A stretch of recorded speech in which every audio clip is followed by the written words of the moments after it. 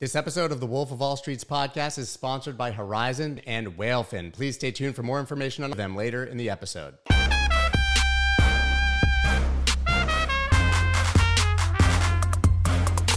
What's up, everybody? I'm Scott Melker, and this is the Wolf of All Streets podcast, where 2 times every week I talk to your favorite personalities from the worlds of Bitcoin, finance, music, art, sports, politics, basically anyone with a good story to tell. Now, in a hyper-connected world with a global economy, it makes increasingly less sense to restrict ourselves to artificial borders.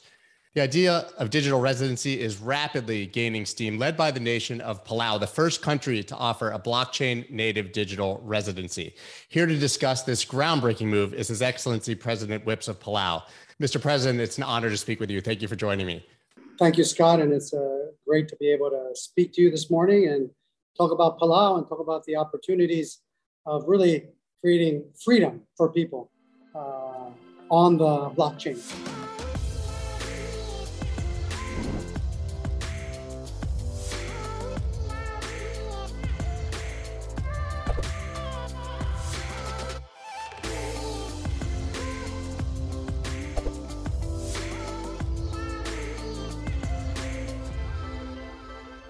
So let's dive right in. Why is digital residency so important? Well, I think it really, it's the foundation of the platform where people can be able to freely trade and do activities. So it really provides for economic freedom. It takes away the boundaries and maybe the barriers that sometimes get in the way. So it's really opening up that opportunity for people to be free. We're a democratic country. We believe in freedom, and this just allows us to allow citizens of the world to have that economic freedom wherever they are. And what does the digital residency actually look like? What are the benefits for, I'm an American, for example, for me to gain digital residency in Palau? Well, this is really the foundation of the work that we want to start. It allows you to gives you an ID that's a government ID that is secured on the blockchain. We go through our AML and KYC processes to make sure that it's a valid ID, and then it just gives that person an opportunity to have an ID that's valid by a government. That's really the first step. And then, later on, it maybe opens up our opportunities for creating companies and doing things in the future, which we're still at the beginning stage, or the first stage is the residency. But then it'll develop into other opportunities. Hopefully, Palau we're looking into becoming a crypto exchange, allowing for crypto exchanges in Palau. So building on this platform of the residency, then we can open up into different areas. And really, for Palau, it provides a new area of opportunity, especially in the financial sector.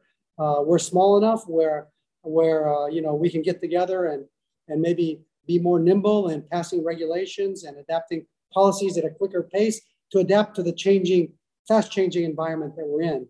But really, to meet the demands of the market in the world and making sure that we uphold those highest standards of financial integrity. And you talk about being small and nimble. This actually passed basically every house of government through your office, correct? This is in law now. That's right. It was something that took about 2 months to get done. But, I thank our Congress. We have 2 houses, so it has to go through 3 readings in both houses.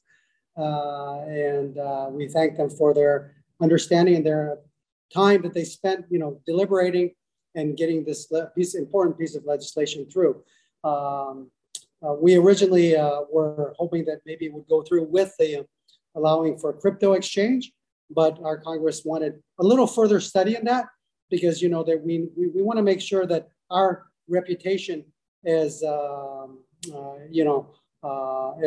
as a clean in the financial sector it stays that way. We don't want any doubts we're a small economy. We don't want countries to ban us because they think that we're doing something that's not above board.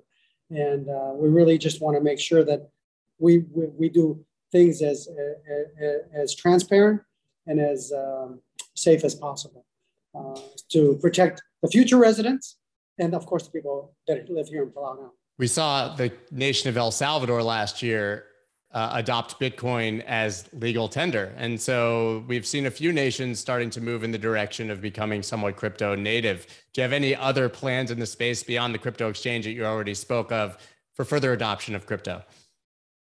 Well, I think for us, one of the things that we've been exploring is the possibility of having our own stable coin. And we've signed an MOU with Ripple to explore that possibility, and a stable coin really based on the US dollar, backed by the US dollar, because we are US dollar, that's our currency. And that's something that, for us, it really opens up that space for individuals that's difficult for them to bank, to have everything on a digital wallet and being able to move transactions around. I mean, it just opens up a new set of opportunities for our local citizens and possibly for the new residents to be able to use this digital currency. So we're still on the building blocks of that, still exploring the opportunities, but we're definitely looking at all those spaces. But digital residency was the first of the building blocks. And would that be a central bank digital currency, the official version of the dollar used specifically by your country? Eventually, that's the plan. I think we'll go in stages. I don't think we're ready to just start a central bank tomorrow, but step by step. That's what I always say. We got to take baby steps, and we got to work with the U.S. The U.S. is our partner on this. When it comes to we use the U.S. dollar, we need to make sure that their regulators are happy with what we're doing, and we do it together. So we want to make sure that our partners, especially the United States and our large partners that have been with us for a long time, understand that what we're doing is really trying to harness the new technology and use it really to benefit people at the end of the day. That's our goal. The future of cryptocurrency is a multi-chain world, and you can't have a multi-chain world without Horizon, who allows these chains to be interoperable. Horizon is the zero-knowledge enabled network of blockchains powered by the largest node system, larger than either Bitcoin or Ethereum, with scalability and flexibility unmatched by others. Blockchains built on Horizon are enhanced by zk-SNARK privacy tech and provide massive throughput without compromising decentralization. Horizon can support up to 10,000 independent blockchains running in parallel and issue an unlimited amount of tokens. That's why huge projects that you love, like Celsius, Dash, IOTA, GameStation, Hero Engine, and LTO Network, are all building their blockchains with Horizon. Anyone can build on Horizon using their platform Zendu, and Horizon is going to issue their own first token on Zendu this year, Zenny Token. If you're not familiar with all the amazing things that this project is doing, check them out at thewolfofallstreets.link/Horizon. That's HORIZEN. Do it now. If you're looking for a place to invest in crypto and to trade with and without leverage, earn yield, all backed by institutional grade security, then look no further than WhaleFin. WhaleFin is a new product powered by Amber Group. It combines the institutional grade features of the Amber Pro and the intuitive user interface and features of the Amber app. As we enter the metaverse, individual wealth is being built and managed in totally new ways. WhaleFin is an all-in-one digital asset platform serving as the gateway to the metaverse and your secure digital wealth partner. Guys, WhaleFin combines the world's best investing technology with valuable investment research. It provides the best prices from 100+ exchanges and venues, all, as I said, with institutional backing and institutional grade security. If you're looking for more information and the perfect platform for trading and investing, then please go to www.thewolfofallstreets.link/WhaleFin. That's /WHALEFIN. Check them out now. Is that the reason that you specifically chose blockchain technology? Obviously, you could have probably found a number of ways to do it. What was it about the blockchain technology that made you choose to go in this direction? I have to say that I'm new to the blockchain space. I don't know too much about it, but what I do know from what I've learned, And I think the best example that I've heard is the way, the information is stored everywhere. So there's no central control. And the best analogy I've heard about that is the comparing the Yapese stone money. I don't know if you know about the Yapese stone money, but of course they were mined in Palau and carried on canoes to Yap. And the value was based really on how many lives were really it took to make this stone money. And it doesn't matter where it's located. It could be in somebody's yard here. It could be in front of this men's meeting house over here. It's in the Rock Islands in Palau. It's in the bottom of the Pacific Ocean because the canoe capsized. But there's a story, and every citizen and every person in Yap knows the story, and that's how that information is protected and taken care of. And so I think that's really what the blockchain is all about. It's about decentralizing, but really giving people back their freedom and giving them the control of the system. So at least that's my limited understanding of it, and just what's available and what can be done with it from what I've seen is just, it's a whole new world, or as we say in Earth 2 or Sandbox. It is a new world, and it's about harnessing this new technology and really using it to improve people's lives. I ran on the platform that people first. How do we improve people's lives? And this giving them the opportunity. The blockchain really gives them freedom. That's what it's all about. I love the story of the Yap stones. I'm a huge fan of the book Sapiens, and I believe that it's discussed there as a part of the history of money. And it's really refreshing to hear a president of a nation talk about decentralization and giving freedom and power back to the people, not something that you necessarily expect. Where does that instinct come from, do you believe? Why is that so important to you? Well, Palau has been around for thousands of years. Over the years, we at one point we were under the Spanish and the Germans, then the Japanese, and then the Americans. But I guess we were always free to hunt and gather and be in control of our own destiny. And so freedom has always been something that our people have strived for. So in 1994, when we gained our independence and got to launch our flag, it was so important for us that even though how tiny we are, being recognized in the world as a nation and being a free and democratic country that can speak their language, that preserves their culture, that takes care of their environment. That's what it's all about. It's about exercising those rights. So now you're taking it down to an individual level and giving them that freedom. I think that's what it's all about. It's not being controlled by some big government or some big entity. That's what the blockchain is about breaking that down, breaking down those barriers. So maybe that's, as a small country coming from a small nation, we like freedom and not being dominated by, let's say, the big boys or big companies. So, well, it's incredible to hear, and it's an inspiration. And my understanding is that when you get digital residency, you obviously get a digital identity card, which you get one copy of that's physical, and I love this, one copy that's an NFT. Is that correct? That's correct. So we're hopefully that's this will be a new trend, and it will really help those people that sign up to really get the freedom that they want. And how popular would you say? Sorry, how popular would you say crypto is in general amongst the citizens of Palau? Well, it's very new. And so people don't really understand it. And so even in getting the digital residency passed, when we were talking about the crypto exchange, there was a lot of fear because, you watch Bitcoin and today it's 40,000, tomorrow it's 60,000. And they're saying, our limited funds here, if we're going to go crypto, maybe we're going to go bankrupt, or, those are and so it's really understanding. So we had to break it down and say, digital residency is one thing that we're talking about. The crypto exchange is something else, and then the stable coin is something else, and then cryptocurrencies are something else. So it's really breaking it down and explaining it to the people.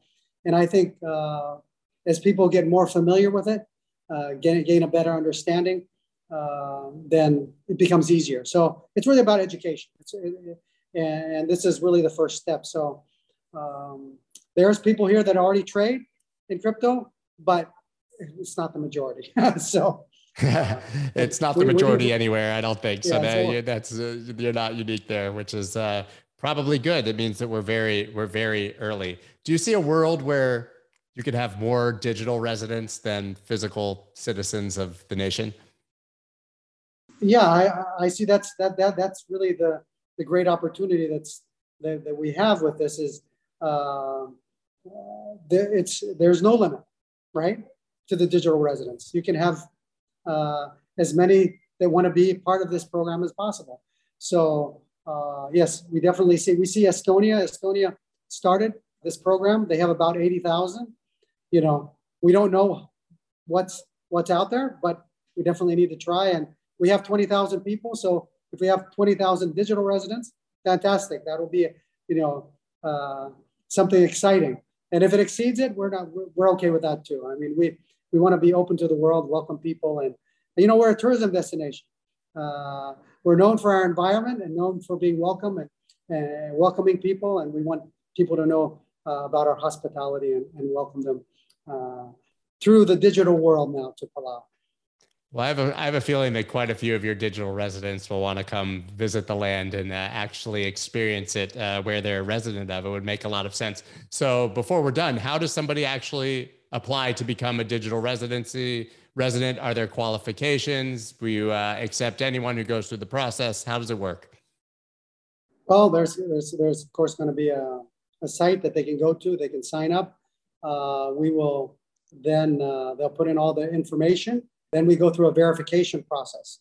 After that verification process is done to make sure we meet those KYC AML requirements, then the residency is given.